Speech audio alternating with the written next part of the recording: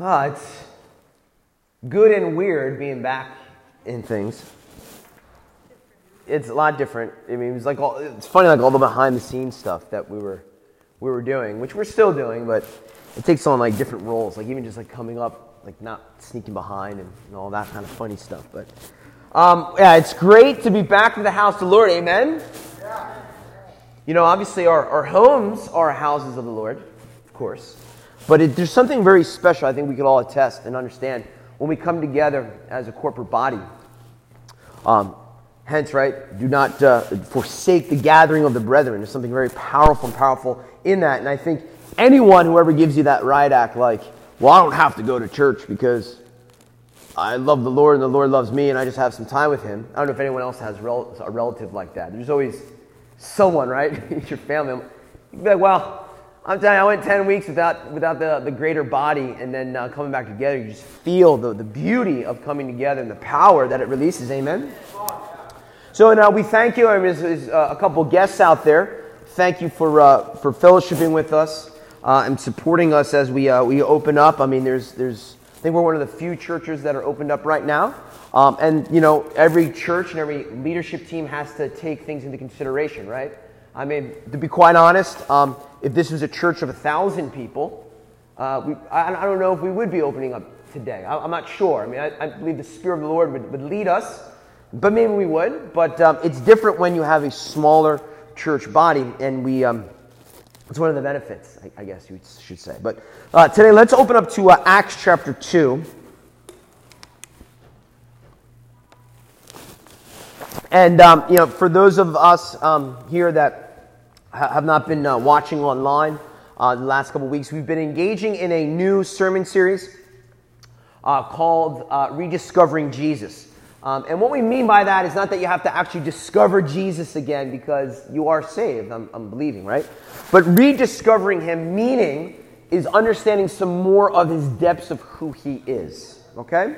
And what we mean by that is this. You know, a lot of people come to faith and they really only understand Jesus as Messiah, as Christ, as the Savior, which that's an awesome thing to know. I mean, it is life-giving and it's eternal life.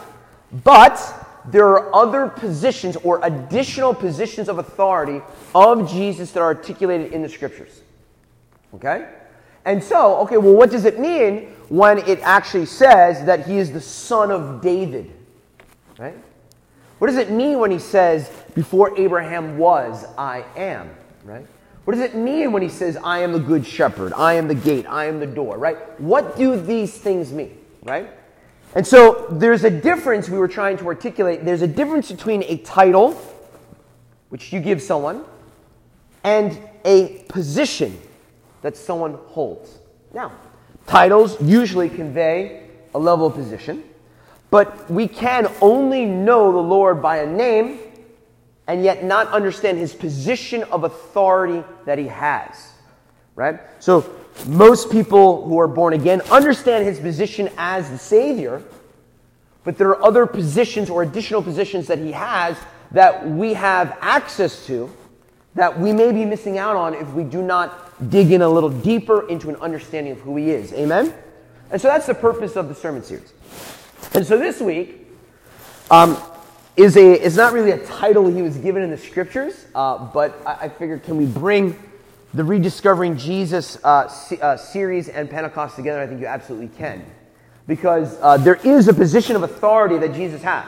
And that is when He declares it is finished and the blood is spilled, He is the agent. He is the being. He is what tears the veil in the temple, which allows the Spirit of God to now leave the Holy of Holies and come into us. Amen? Like, that is an amazing revelation if one has grown up in church and has not understood that concept. The Spirit of God now gets to live and reside inside of you because of Jesus' blood. Because He is the one who tore the veil, in a sense, right? His actions. And so that's where we're at. And so let's take a look at Acts 2. And I'm sure you've read this before. Because this is articulating what's happening and what we're celebrating today. In many regards. Because there's always more. All right, Acts chapter 2, verse 1. We're going to jump around a little bit. When the day of Pentecost had fully come, they were all with one accord in one place. And suddenly there came a sound from heaven, as of a rushing mighty wind, and it filled the whole house where they were sitting. Then there appeared to them divided tongues as of fire, and one sat upon each of them. And they were all filled with the Holy Spirit, and began to speak with other tongues, as the Spirit gave them utterance. We jump to 14. But Peter, standing up with the 11, raised his voice and said to the people that were there, right? Men of Judea and all who dwell in Jerusalem, let this be known to you, and heed my words. For these are not drunk men, as you suppose, since it is only the third hour of the day. And then he quotes from the scroll of Joel, which talks about the outpouring of the presence of God in the latter days. And pick up now, jumping ahead to verse 38. Then Peter said to them, repent, and let every one of you be baptized in the name of Jesus the Messiah for the remission of sins, and you shall receive the gift of the Holy Spirit. For this promise is to you and to your children and to all who are afar off, as many as the Lord our God will call. So what we have here is amazing stuff, right? I mean, you have the coming of the Holy Spirit in a very physical, visceral form. Peter is so enraptured by that he stands up and he preaches the gospel. Like, quite a few verses of the power of the gospel, right? And then he gives a declaration of repentance. And many, many, many came to the Lord that day. Amen? It's awesome. It's a beautiful thing to celebrate. And so, I was reflecting on all this and thinking about things. And, obviously today, all across the world, there are going to be churches that are teaching about Pentecost. They're going to be teaching about the fire of God. And they're probably going to take very different angles, right? I mean, if you heard a message about Pentecost in a Pentecostal church versus the Catholic Church, it's going to be like really different. Just even a non-denominational church and like a Lutheran church. And what I mean by Lutheran, like a mainline, high-order Lutheran church, you're going to probably hear very different messages, right? And so, but whatever the message may be, I was reflecting but will people really dig a little deeper to really understand the Spirit of God and to understand and to essentially rediscover the depths of Jesus and what he was able to perform and what we're celebrating today? So I was thinking about that. The other thing that I was thinking about is that this is a very, very unique Pentecost. In fact, in my 39 and a half years of life, this is the most unique Pentecost I've ever experienced. Anyone else? I mean, I don't know, did anyone beat me out on that? Have you ever had a stranger Pentecost? I don't know if anyone was around for World War II and remembers Pentecost during World War II. I mean, this is bizarro times. And what are bizarro times? I mean, obviously, COVID-19 has been transpiring. This is our first day back publicly as a church. There are riots that have been breaking out the last couple of days throughout the nation. There has been a tension that has happened or has increased, has resurfaced in the nation. Wounds that have broken open again, which tend to happen every about a decade, historically speaking. And whoop, right in the middle of it is Pentecost. It's like, okay. But in addition to that, what's interesting here is if you hear there's a buzz, right? There's a buzz on the street of expectation. What will the summer bring? What will the fall bring? I mean, those that are going off to college, what is college going to look like in the fall? I, as a high school teacher, wow, what the heck is school going to look like? What do your vacation plans look like this summer? I mean, everything is like, what is going on underneath? Probably a phrase after today I never want to hear again. The new normal. Right? It's like, the new normal.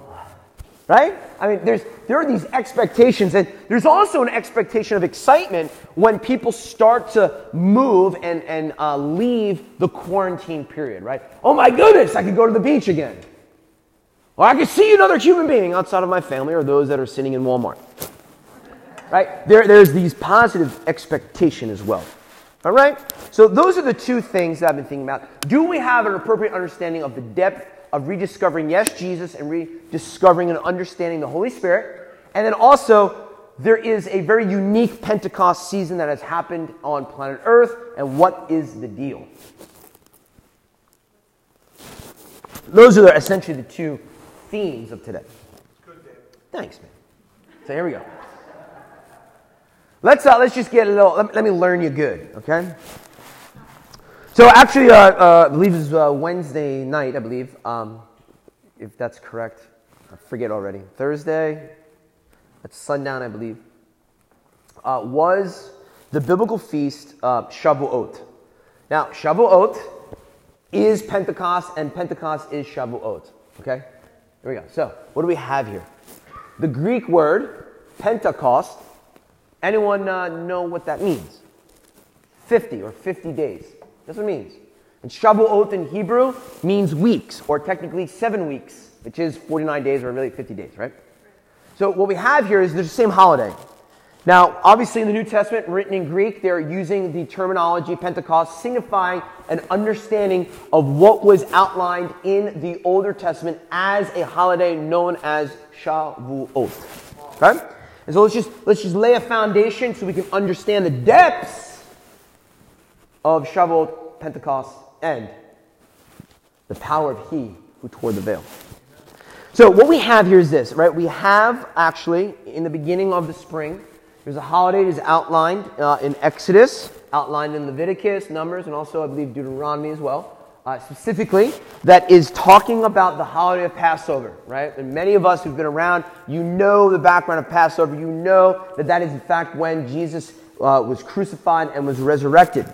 The Passover Lamb of God. And we were teaching on that not too long ago. Actually, we can tell you exactly when we were talking about it. We were talking about it how many days ago? 50, exactly. So, 50 days from the holiday of Passover is the holiday of Pentecost, or Shavuot. Okay? So in the Bible, there's an outline, right? You have Passover, and then there is the holiday of Shavuot that's happening. In between is a time period of 50 days, which is known as Birkat HaOmer, or the counting of the Omer, which is another interesting holiday which I've taught on before, but not this season. And right off the bat, we have some very deep understandings of things. All right? So this whole season, and it really is the season of, to be honest, this is spiritually, this is really the season of quarantine. Like, think about this. Quarantine essentially was released around the time of Passover, right? So I remember when there were rumors of things like, are we going to have our Passover Seder? Are we not going to have our Passover Seder? It's like first week of quarantine, people are like, oh, should we do a Seder online with Zoom? And people are like, well, what's Zoom? Now everyone's like, enough is Zoom, right? But guys, this COVID experience, this quarantine experience has happened right during the time of a biblical calendar of 3 feasts. Wow. I don't know. I'm like, is someone trying to get our attention? Passover is the story of deliverance, the story of essentially the birth or the rebirth of a people. And it's the story of a covenant, and a covenant promise that God has kept with His firstborn chosen people. But what's interesting here is when we do reflect upon the story of Passover, sometimes we actually miss one of the primary, if not actually, the primary goal of the story of Passover. And just to save some time, I'm just going to paraphrase.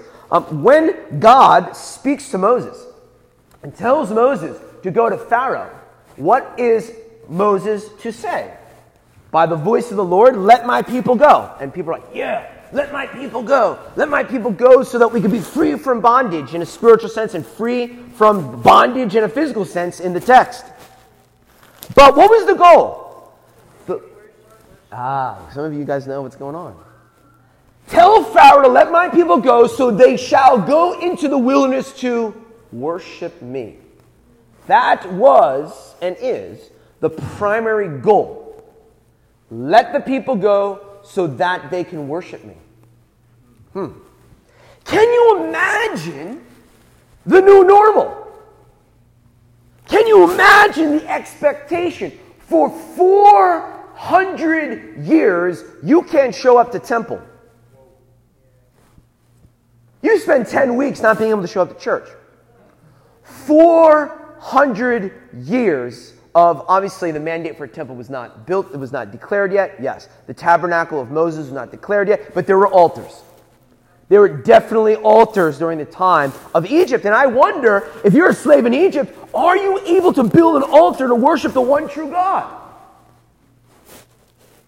I think not. I don't think Pharaoh would be too into that. Now, maybe there are, I don't think, maybe you guys, the Jamies and the Jose's, maybe you guys can fill in. I don't think for 400 years they're building altars. I don't know, but they're building different altars. They're building pyramids. Altars to different gods. Right? Now, it's not because they want to, it's because they have to. But can you imagine an expectation of 400 years not being able to worship your God? Not being able to congregate together for 400 years while you're in slavery. And essentially the Passover experience is this interesting kind of quarantine in Egypt. But now, at the story of Passover, there is a freedom from bondage. Amen. But there is a release for a people to go into the wilderness and worship the Lord. Now, what's very powerful here is that there's this 50-day period, and then finally, it takes 50 days to get to the right spots in the wilderness. It takes 50 days to leave Egypt and to get to the absolute, pristine, perfect spot that God now wants you to really, really worship Him.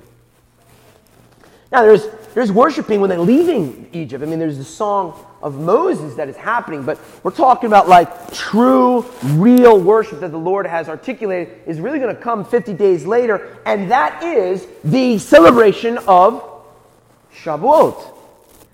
The Older Testament understanding of Shavuot is it took us 50 days to leave bondage, to now go into the wilderness, to worship God finally. But there is also another secondary understanding of it, and it's this.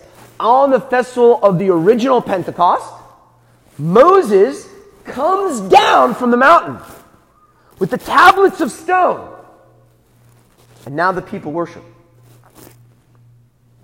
Now, what is the power behind this? This is so powerful. This is, the original Pentecost is a celebration of God giving His law, or rather His word, to the people.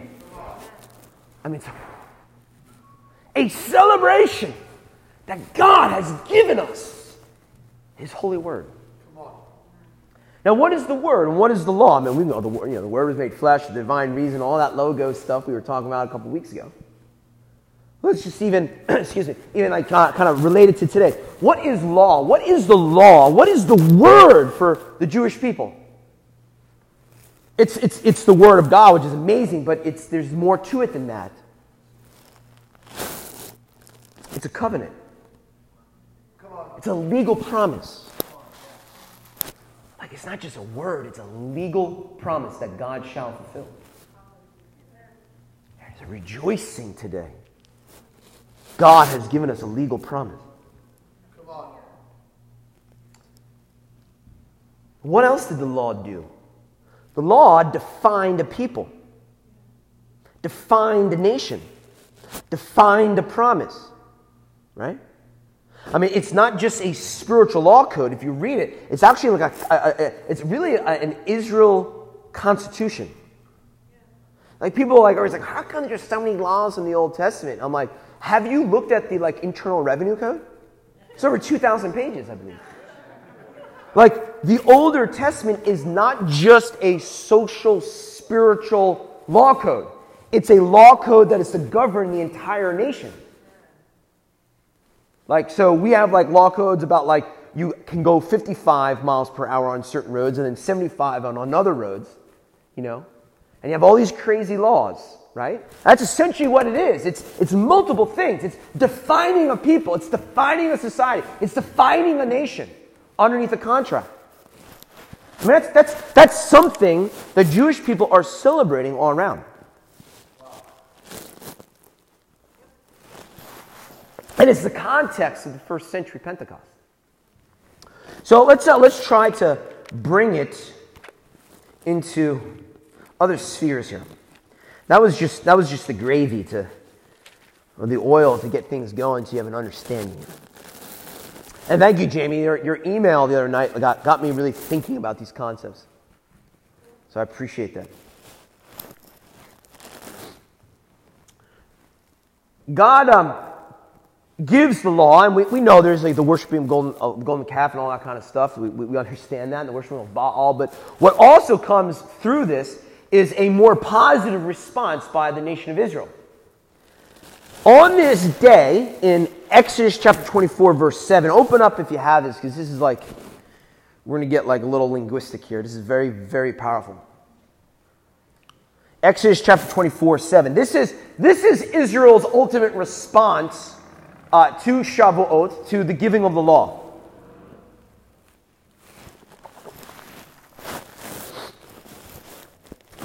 Okay, Exodus 24, 7. I'm going to read it first in Hebrew. I want you to read it along in English. And there's a reason for that, because guess what? There's a kind of difference in meaning between the Hebrew and the English here. All right, so you guys read along in English. I'm going to do Hebrew. Exodus 24, verse 7. Kol asher dava Adonai naaseh ve'nishma'a. Kol asher davar Adonai, or Yahweh, naaseh ve'nishma'a. Okay. And they said, all that the Lord has said we will do, and be obedient. Now, the actual translation here would be all of the things that God has said we shall do, and then we shall understand. Wow.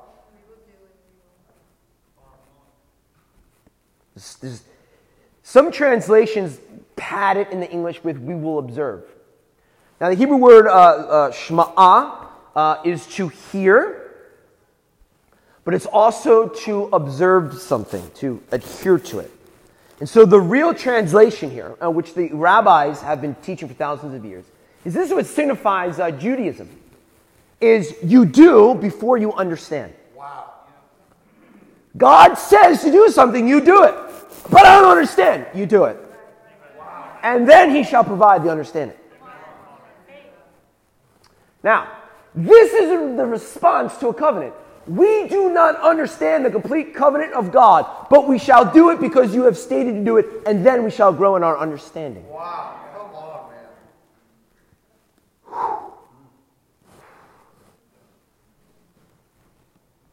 man. Na'aseh ve'nishma'a. We do, and then we shall understand. Now, the English translation is really a representation a little bit more of the Western rationale. I'm not going to do anything until I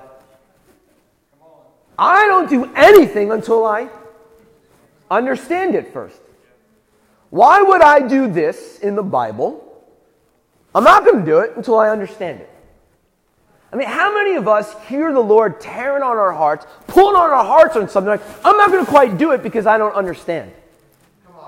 See, what has happened in the church, which I'm sure we all are pretty much aware of, is this. We have adopted a Greek mind. In fact, we are ruled by reason. Let me understand you, Lord, then I'll do. That's so good, man. But thousands of years ago, on this day of Shavuot, of Pentecost, is our declarations we shall do. And then we will grow in our understanding. Because the understanding can only come out of a place of obedience, of faith, of heart. So, this is kind of a weird Pentecost message. Why am I doing this? Because of the nuance. The Jews of the first century, Peter, James, John, Matthew, Thomas, all of these disciples would know Nishma'a ve Nisa'a. Come on. Or actually, sorry, not Aseh ve Nishma'a, but you guys probably don't really care about the difference, but whatever. There's a power of, they know this, guys, because this is like a tenet of Judaism. So the disciples following a Jewish rabbi are knowing that we on this holiday are to reflect that Israel's response is, we do what you say, O God, and then we shall understand. Now, why am I getting into this? Because of this nuance, and it's this, man. Luke 24:9. Jesus, behold, I send the promise of my Father upon you, but wait or tarry in the city of Jerusalem until you are endued with power from on high. 10 days before Pentecost, before Shavuot, Jesus goes to his disciples and says, go to Jerusalem and wait, because I'm going to do something.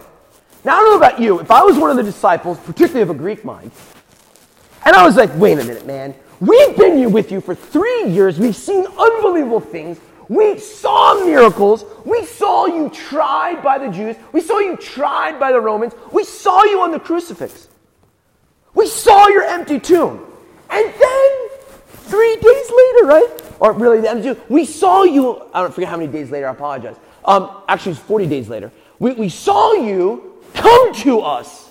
And now you come to us and you tell us to go to Jerusalem and wait. I don't know about you, I'll be like, why? Like, can't you do what you're going to do then now? Like, I want to undo you. I'm going to pour out on you power.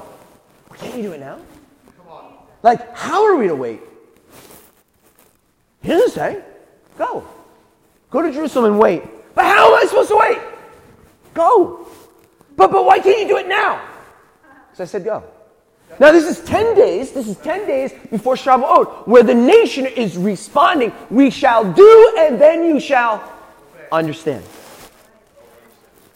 Jesus is taking this understanding of Shavuot, and he's saying, before I pour out the presence of God upon you, and the Spirit of the living God upon you, I need to say if you're going to do what I tell you to do.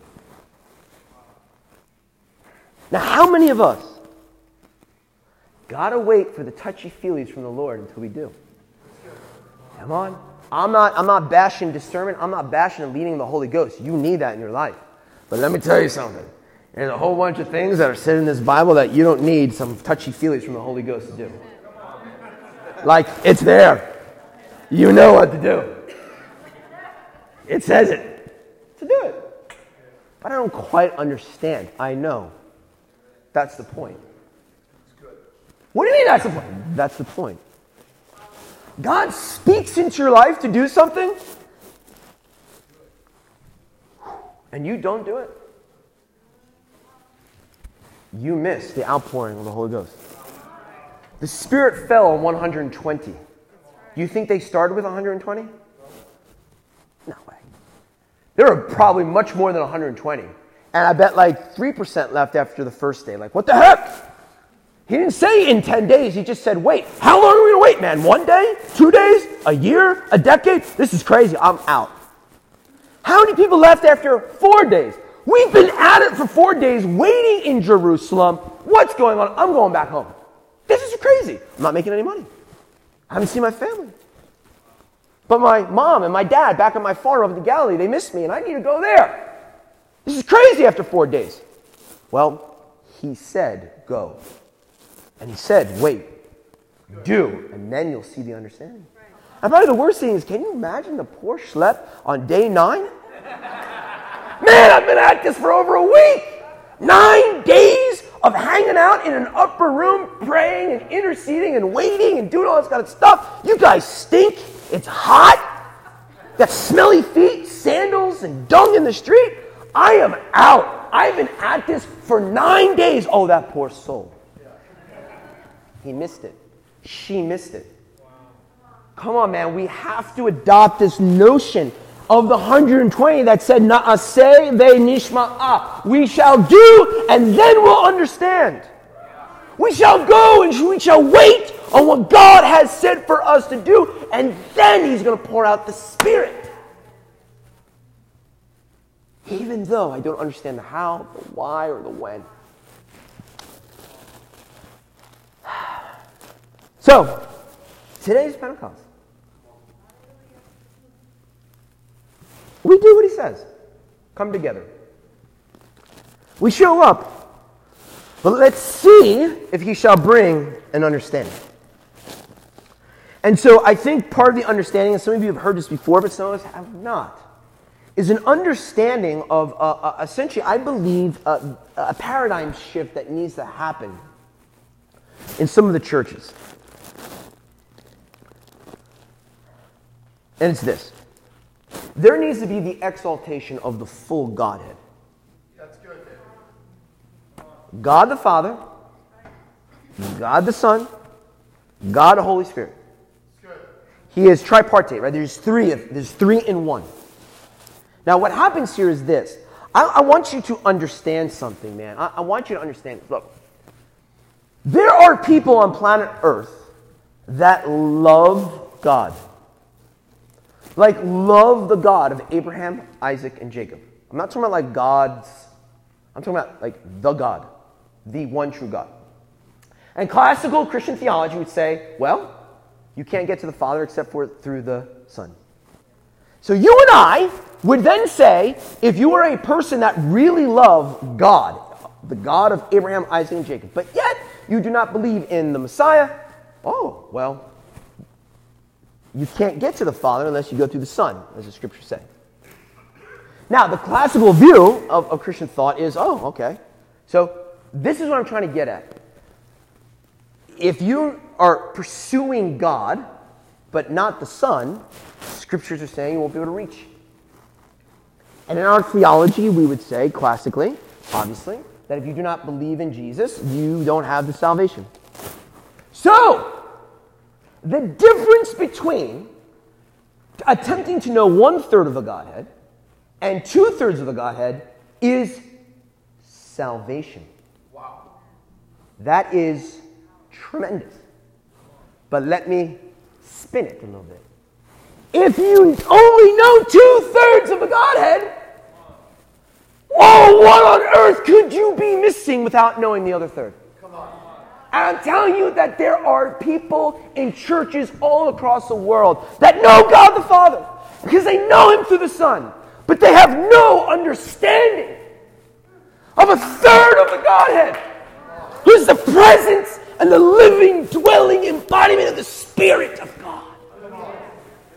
And if you do not honor Him, and you do not adorn Him, and if you do not praise Him, and if you do not have intimacy with Him, you are missing out on 1/3 the power, the revelation of God. It's not a small thing. If you could look someone in the eyes and say, well, you are only going after God the Father and you do not know Jesus, so then you do not know salvation. I ask you, do you only know God the Father and God the Son, but you have just pushed away the Holy Spirit? That's good. Come on. Or you just know the Holy Spirit just enough to get you to know Jesus? You know what I'm talking about, those people that have been around, right? It is a major, major thing that needs to be understood in the church. And so the Holy Spirit, right? There's a lot to go on with the Holy Spirit, right? I mean, the Holy Spirit, like, what is He doing? What's His function? What's happening? I mean, the Holy Spirit is the Spirit of the living God. We see in the Scriptures that the Spirit of God brings a boldness to the believer. It brings another level of intimacy of knowing the Father and the Son and the Spirit. But there's also a piece that people don't really talk about too much.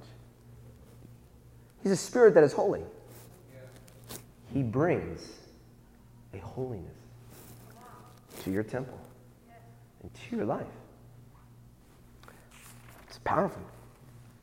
Derek Prince, God rest his soul, mighty man of God. said that the Holy Spirit has been snubbed in the church. So much attention on God the Father, so much attention on the Son. What about the Holy Spirit? Like, how many worship songs do we have about Holy Spirit? Come, Holy Spirit, you are... Well, that's like one.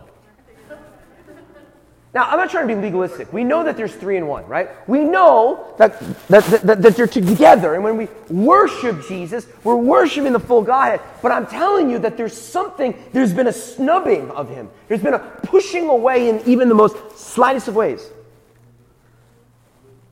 I mean, I've said this before, and not everyone's in agreement, but please, let's not be legalistic. Let's use it as a teaching tool.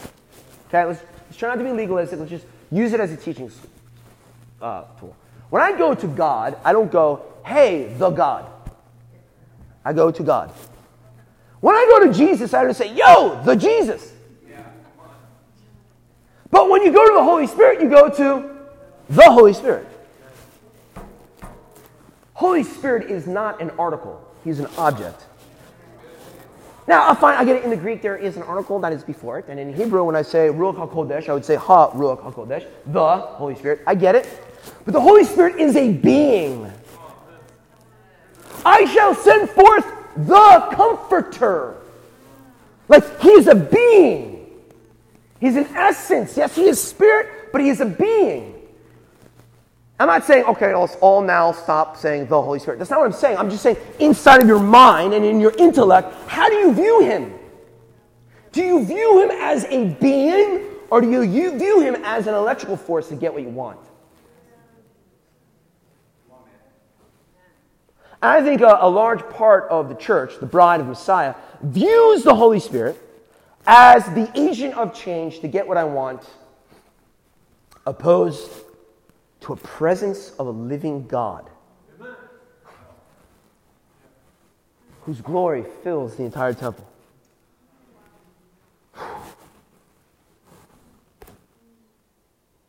He's not your like Jedi force. He's a being, a Godhead.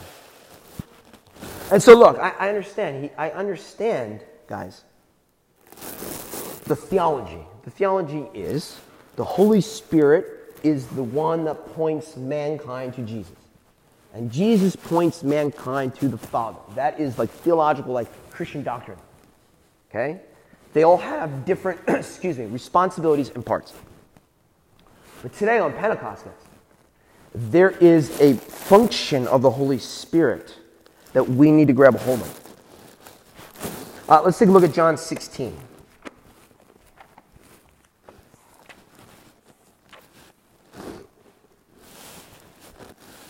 I mean, this will wreck you.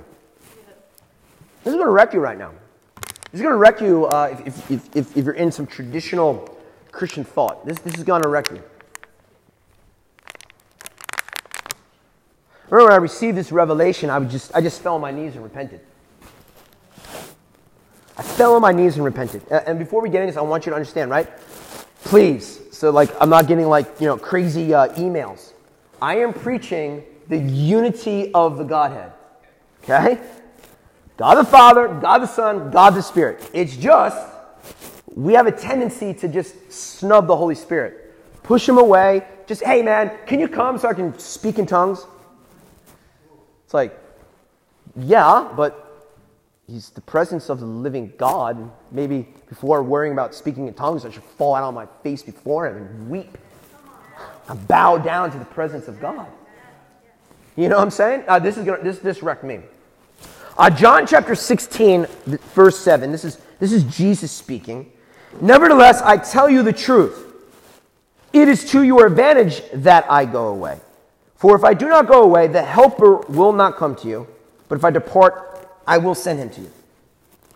And when he has come, he will convict the world of sin and of righteousness and of judgment. Of sin because they do not believe in me. Of righteousness because I go to my Father and you see me no more. Of judgment because the ruler of this world is judged. This is Jesus coming to the disciples. And he says, I need to go. The disciples say, no, you don't. You need to stay. He says, no, I need to go. They're like, no, please stay. And he's like, you actually want me to leave earth.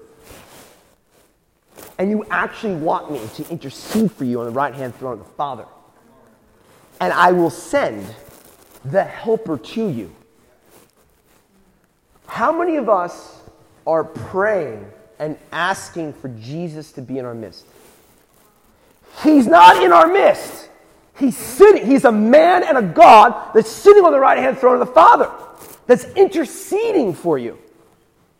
Thanks. He says, you don't want me here. You don't want me here. You do not want me here, because then the Spirit of God can't come. Like, this is an amazing revelation. Now look, I know people have visitations of Jesus, and I don't know, does he come down from heaven down to earth for a brief time and go back up? Is he all... I don't know. I don't understand. I just do, and then I'll understand. Just be free. But I do know this, that it's so significant. Can you imagine Jesus right here? Jesus, stay with us. You are the Son of the living God. You are the Lamb of God. I can't get any better than this. And he says, yes, it can. But you have to let me go so that it can get better. That's a Pentecost message, amen? Where are we? Sorry, guys, I'm out of practice. All right, so let's now take it to this very weird, quarantine, unique Pentecost. Hopefully we can bring it all together. And Mary, let me just give a little love on the keys there.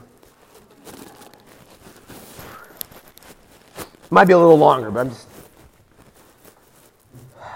Jesus. All right. It's a very unique Pentecost, very unique Shavuot.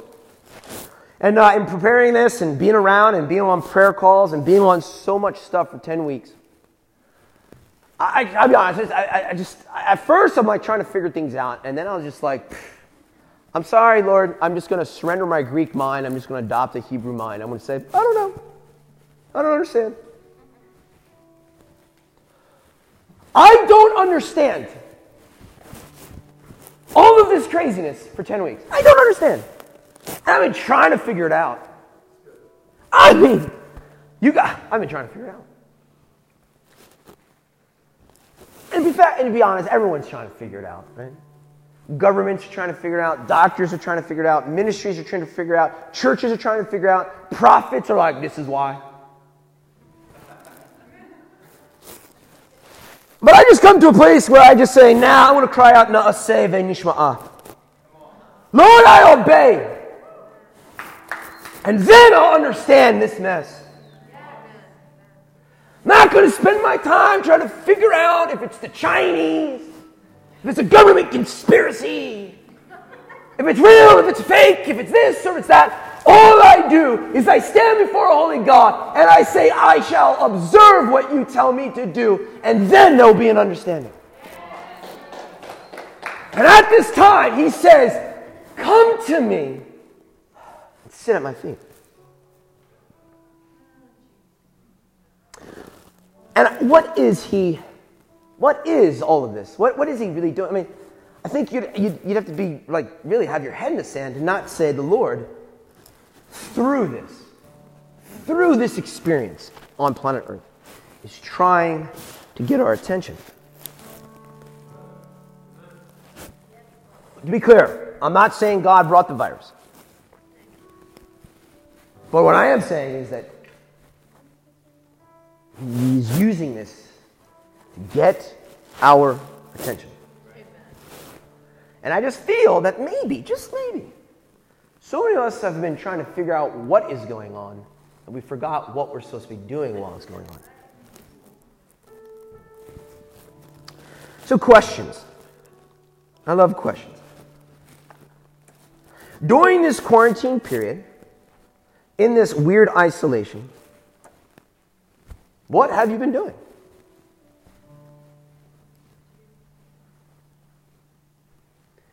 Because there's a waiting. There's been a waiting for 50 days. What have you been preparing for? Because the quarantine is coming to an end. What changes in your life did the Lord reveal to you during this unique time when most of us are not working or are working far less? And we're not able to go to the stores and the malls and the beaches and this and that, and you're stuck at home. Have you gone to Him and say, Lord, I want to observe what you're saying to me? What needs to happen? And so during this unique time of change, before an explanation of all these whys, I believe that we need to draw our hearts to His attention. In the natural, as I said, there is an expectation. And everyone is talking about the, lovely new normal of what life is going to be like.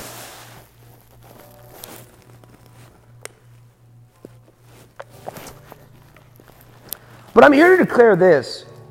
Through this period of waiting and trying to understand, the Lord has begun to download some things to me. I feel like the Lord is just saying, Dave, it's time, and it's been time during this whole time, for you to get prepared for a spiritual new normal. The earth is waiting in expectation for the release of this quarantine.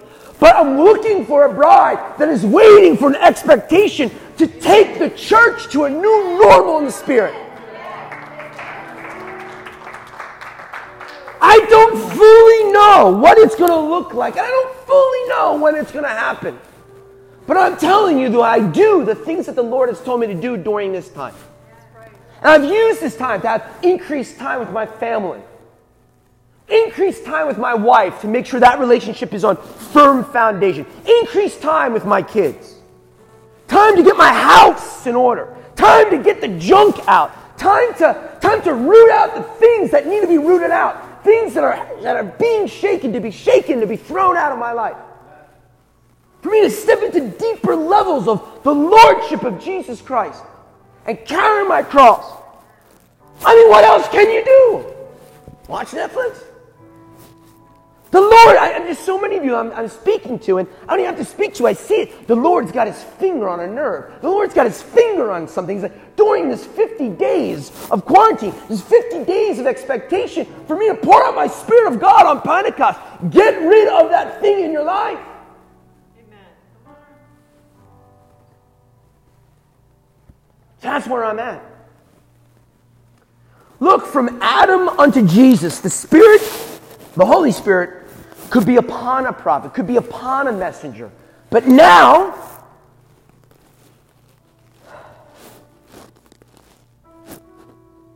His presence is in us.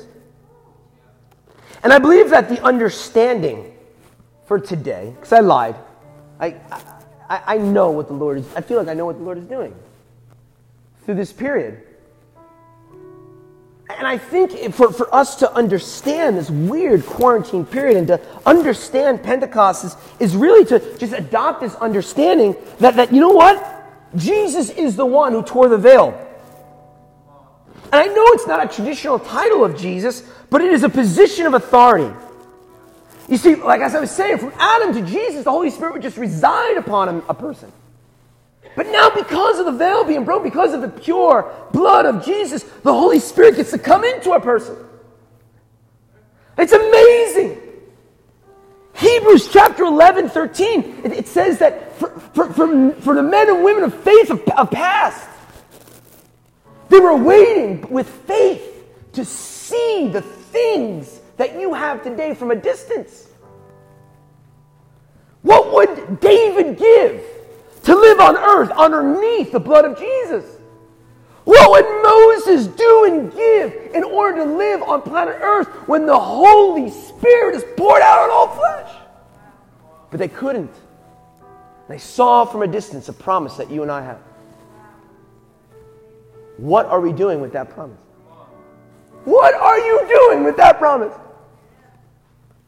How they yearned to see this day.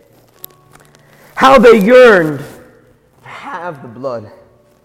How they yearned to have the Holy Spirit inside of them like we have Him inside of us.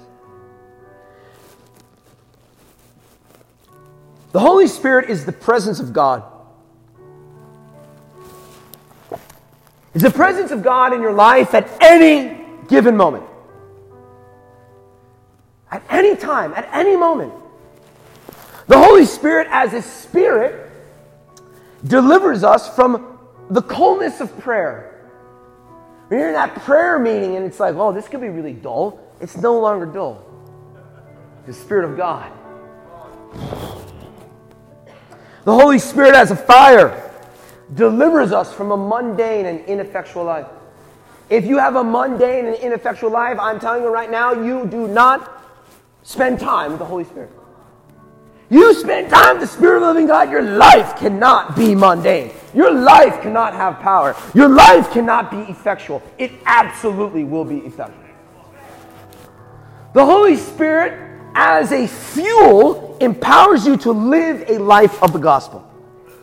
And so let me just clarify, right? As I said earlier, we as a church, we believe in the giftings of the Holy Spirit. We believe in words of knowledge. We believe in prophecy. We believe in tongues. We believe in the interpretation of tongues, etc., etc., etc. We believe in it and we act it out.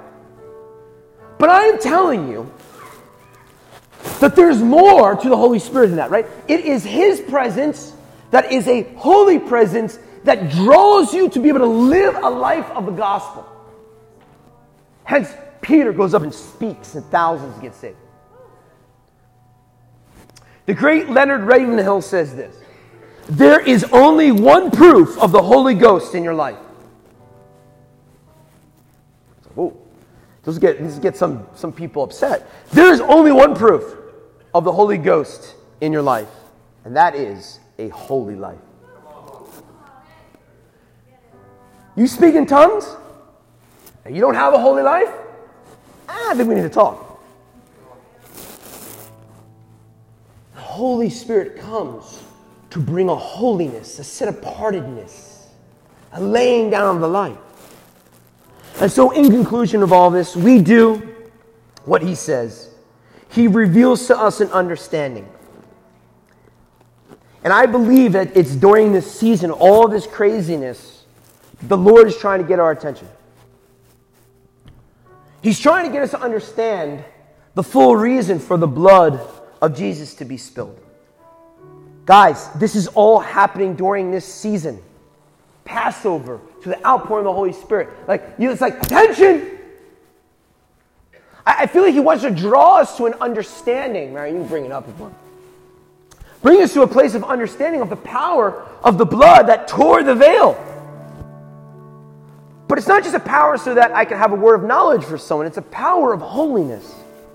I feel like the Lord in this hour, through all of this muck and all of this craziness, is calling and asking for the church and for individuals to go to a deeper level of a place of holiness in their life. He's a spirit that is holy. But the Holy Spirit is also a fire. And what does a fire do? It burns all those things that need to die. To purify, to sanctify, and to be made ready vessels. So we do this, and then we'll understand the fullness of Pentecost. And so, church, I am telling you, it's time to get ready. If you have not gotten ready, if you have not been made ready in 50 days, you better speed the heck up. It's time to kick that demon out of your life. It's time to lay down the cross. It's time to get over unhealthy relationships. It's time to be an individual before the Lord. It's time to break emotional ties. It's time to break spiritual ties with those things that you should not be connected to. The Lord is saying, I want a people that are free to worship me. 50 days after the resurrection. I'm going to pour out my Spirit. And these 50 days, I'm telling you, the Lord, whatever nerve He has His finger on, you better not push it away. I'm telling you right now, do not be one of those that miss the presence of God that fell because you said, I don't want to deal with that nerve anymore. I'm telling you, for the presence of God. Church, it's time to get ready. He wants a bride that is made ready.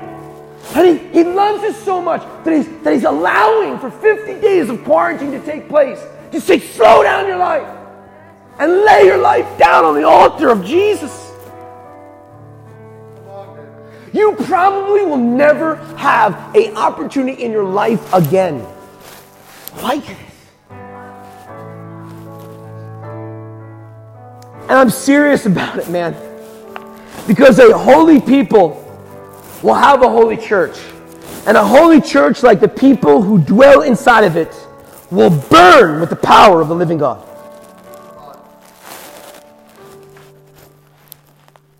Leonard Ravenhill says it this way. You never have to advertise a fire. Everyone comes running when there's a fire. Likewise, if your church is on fire, you will not have to advertise it. The community will already know it. You see, if you have less Holy Spirit, your bill for the coffee goes up. Try to bring people in. Got to spend more money on campaigns to try to get people in. But when there's a church on fire, a church can only be on fire when people are on fire. When people are on fire, the world knows it. They're drawn to the fire. And so this quarantine period has been a time of waiting. But the time of waiting has interestingly happened during that time period between Passover and Shavuot or Pentecost. And it's after that time of waiting that the Holy Spirit fell on the early church with fire. But so many, I'm sure, left. I don't get it. No. We get it. Father, I come before you and I just say, Lord, let us be a people that say, Na'aseh ve'nishma'a. We shall do what you have told us to do, and then we'll gain an understanding. Lord, we shall commit our lives to you. During this Pentecost season, we'll lay our life down. Lord, we'll come to you and say, Lord, draw out the impurities. Holy fire, come and burn it away, oh God. Let us lay our lives down at the cross. Let us pick up the cross. Lord, let us get outside of ourselves. Let us stop trying to figure everything out and try to have a plan for everything. My plan is the plan of Israel. I surrender to you. My plan is the plan of your Son. I lay my life down for you. And then he comes with a holy flame, with a holy fire. Come on, let's stand.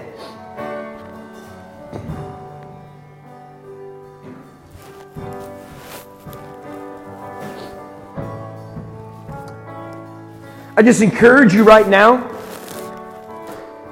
if the Lord has had his finger on a nerve, on a spiritual nerve in your life, something that you know that is not right, and it's not right standing with the Lord,